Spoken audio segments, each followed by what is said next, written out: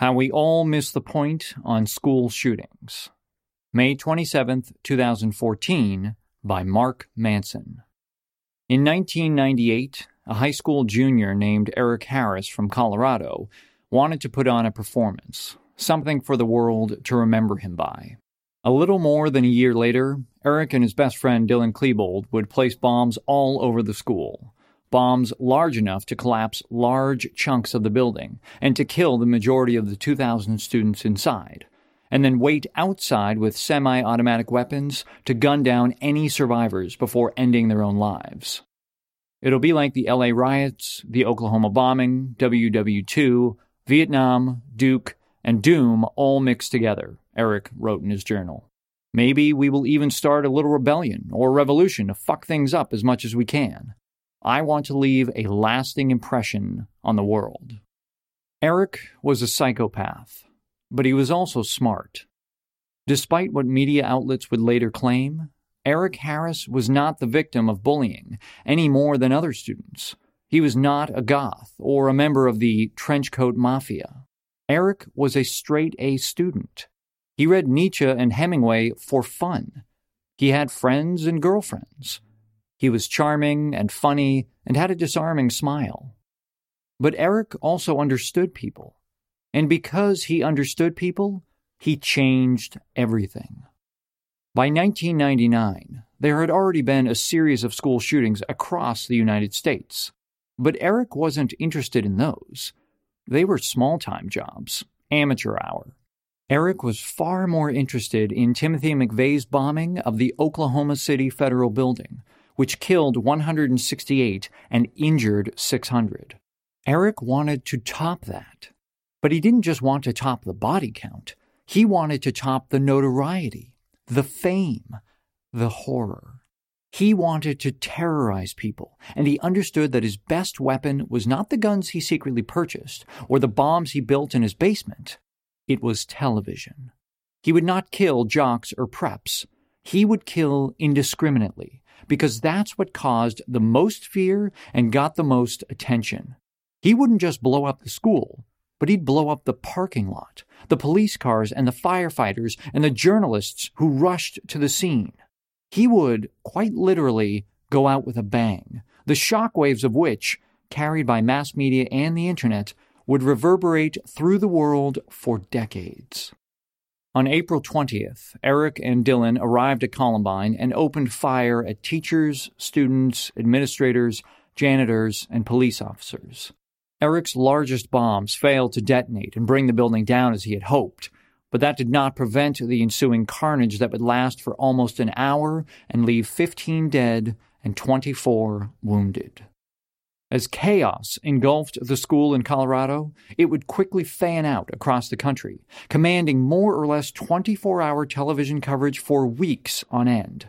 The drama would be replayed endlessly. Bloodied and crippled students climbing out of the library window. The heroic coach who lost his life saving dozens of kids. And then there would be the questions and the speculation. Why? First it was goth culture and Marilyn Manson. Then it was bullying. Then it was being social loners and outcasts. All of the explanations were later discovered to be untrue. The event truly seemed inexplicable. And because it was inexplicable, the media and the viewers couldn't let it go. Books were written, memorials were built, and ceremonies filled out. Eric Harris got his death wish. Columbine was a household name. This past weekend, a student named Elliot Rodger from Santa Barbara City College killed 6 and injured 13, the latest in a long series of school shootings that are all but becoming a normal part of American tradition. As usual, the killer left a cache of material behind to explain his intentions and milk as much publicity for his personal grievances as possible. This time, the focus was on women and how they wouldn't have sex with him. Like they always do, the media have descended to explain away the madness. And, like a Rorschach test, each outlet had its own pet cause, primed and ready to be read into the situation. Gun control advocates used the event as an opportunity to campaign for stricter gun control, despite the fact that Roger bought his guns legally and easily passed the background checks. Mental health advocates used it as an opportunity to urge better mental health care, despite the fact that Roger had a small army of therapists and social workers working with him for practically his entire life. Feminists used it as an opportunity to promote awareness for violence against women, despite the fact that Roger killed indiscriminately, and the majority of the victims turned out to be men. Social justice advocates used it as an opportunity to rail against white male entitlement, despite the fact that Roger was mixed race and a significant number of school shooters have also been minorities. Two examples: Sung-Hui Cho and Kimveer Gill. All of these issues are legitimate and deserve conversation, but they are not the singular cause. They're not the point. Because of my book, I am connected within the men's dating advice industry, and many of them are scrambling right now. Elliot Rodger was a member of a number of sites, email lists, and Facebook groups. And all of these authors and dating coaches, some of them legitimately decent men, others shady marketers, are all frantically trying to cover their tracks as best as possible. But this witch hunt we go through every time a school shooting happens is a total ruse. Elliot Rodger didn't become a killer because he was a misogynist. He became a misogynist because he was a killer. Just like Eric Harris didn't become a killer because he loved violent video games. He loved violent video games because he was a killer. Just like Adam Lanza didn't become a killer because he loved guns. He loved guns because he was a killer. Every school shooting incident comes in the same dreary package: an angry, politically charged rant, shrink-wrapped around a core of mental illness and neglect. These shooters leave behind journals, videos, diagrams, manifestos, and treatises. They broadcast their plans and intentions to their friends and family. They email news outlets minutes before they start firing. They write down their plans and make checklists so that others may follow in their footsteps. They go on angry rants against materialism, hedonism, the government, mass media, women, and sometimes even the people close to them. And each time, as a culture, we work ourselves into a frenzy debating the angry exterior message, while ignoring the interior life and context of each killer. We miss the point entirely. Reality check. According to the FBI, mass shootings, defined as shooting events that kill at least 4 people, occur on average every 2 weeks in the United States. Yes, every 2 weeks. Yet we rarely, if ever, hear about most of them. The reason is because these shootings are easily explainable. In most mass shootings, the crimes occur at a private location and the victims are people close and well known to the shooter. Family members, neighbors, friends. Many of them are attributable to gang violence or illicit criminal activities. Others are a crime of passion. School shootings only account for 4% of all mass shootings, and yet they dominate the news media and get the entire country talking about them for weeks on end. There are a few reasons for this. Number 1, they occur in everyday public locations which are supposed to be safe. Number 2, the victims are targeted and killed at random. Number 3, the victims are innocent bystanders and often children. Number 4, the killers leave behind large amounts of material about themselves for the media to share. Number 5, the perpetrator and victims are generally upper middle class, white, and privileged. These shooters know what they are doing. They're not crazy. They don't just snap. Most of them spend months or years planning their massacres. Elliot Rodger had apparently been planning his shooting for over a year. You don't just show up with a 140-page manifesto and a large stockpile of weapons one day. You work at it for a long time. And you plan not only the violence, but the presentation for the audience, the performance, what they will see from you, what they will hear from you, the reasons why, the message. It's all very conscious and deliberate. And it works.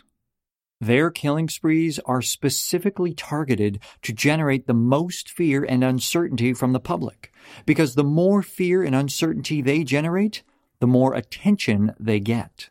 They then use all of the attention as a platform to promote themselves or whatever complaints they may have against society. It's the Columbine formula. It works. And as Eric Harris pointed out in his journal, it's not about the guns. It's about the television, the films, the fame, the revolution. If this sounds like a familiar strategy, that's because it is. Mass shootings as non-political terrorism.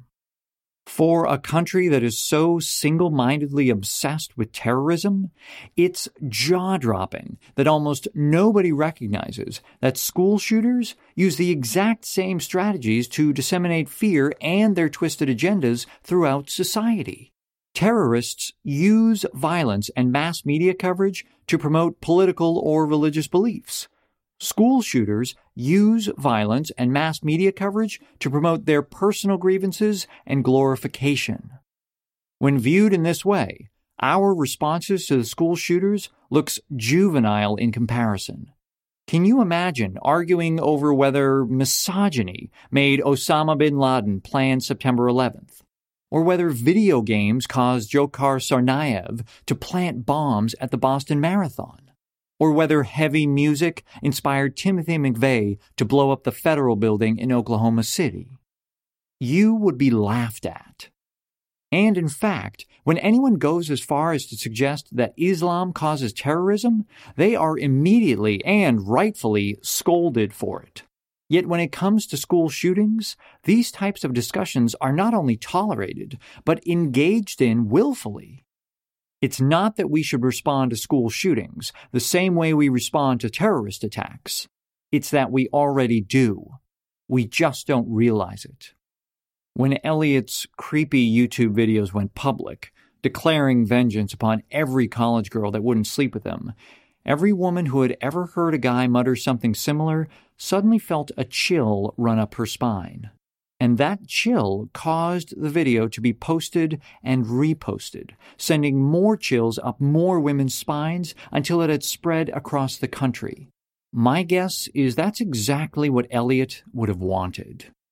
And we've seen this viral dissemination over and over again. After every school shooting episode, writings and videos of the killers get passed around on the internet. Television specials show and re-show the footage. Books are written. Experts are hired. Rinse and repeat. Last year, I wrote that terrorism works because it takes advantages of psychological inefficiencies in our brains. We pay a disproportionate amount of attention to threatening events, and we always overestimate how likely it is for a random event to happen to us. School shootings transfix us by leveraging the exact same inefficiencies in our minds. And once they've dominated this mind space, we can't seem to shake them out of it. Yet, for some reason, while we seem to imagine potential terrorists everywhere, in airport lines, at stadium gates, in subway cars, we never see the school shooters coming. We're always caught by surprise. Hiding in plain sight. When we think of terrorists, we think of some alien other, the bearded, turbaned man hiding in some cave on the other side of the world. Because he's so distant and different, we let him eat at our imagination. He could be anywhere, ready to strike at any moment, hiding behind every bush, planting a bomb on every bus or plane. We clog our airports and blast warnings through our public buildings for some imagined boogeyman who is never actually present. By contrast, we fail to spot shooter after shooter because they are so close to us and so much like us. We miss them because they are our neighbors, our classmates, our friends, or even our family members. They are right in front of our noses, and we ignore them for a whole host of trivial reasons. Maybe they're too weird or awkward, or they're a loser. We don't want to talk to them. We put our blinders on and pretend that they're not miserable. We pretend that they didn't just have that awkward outburst. We pretend they didn't just make a joke about killing their own parents. Eric Harris's friends later said that he would often joke about blowing up the school and murdering classmates. Even after they discovered he was building bombs in his basement, they never put two and two together. They just couldn't believe it. Not Eric. Not the guy they had played video games with and toilet-papered girls' houses with. Meanwhile, the wrong sarcastic word at the airport, and you can be held in jail for days. An FBI study on school shooters found school shootings are never a result of a crazy person snapping. Most shooters do have serious mental health or emotional issues, but they all plan their attacks months or even years in advance. And as they plan, they almost always leak information about the attack beforehand, sometimes intentionally, and sometimes in incredibly obvious ways. Both Harris and Rodger had the police called on them multiple times due to suspicious behavior. Both of them had a history of strange and violent outbursts towards friends and those close to them.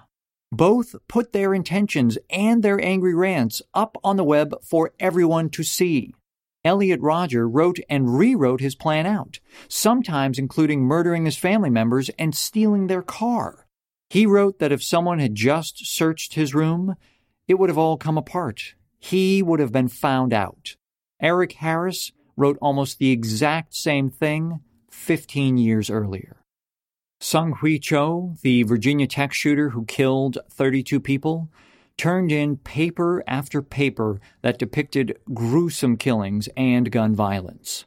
He had a history of mental health issues and had been reported to the campus police 4 times for aggressive and antisocial behavior, particularly towards women.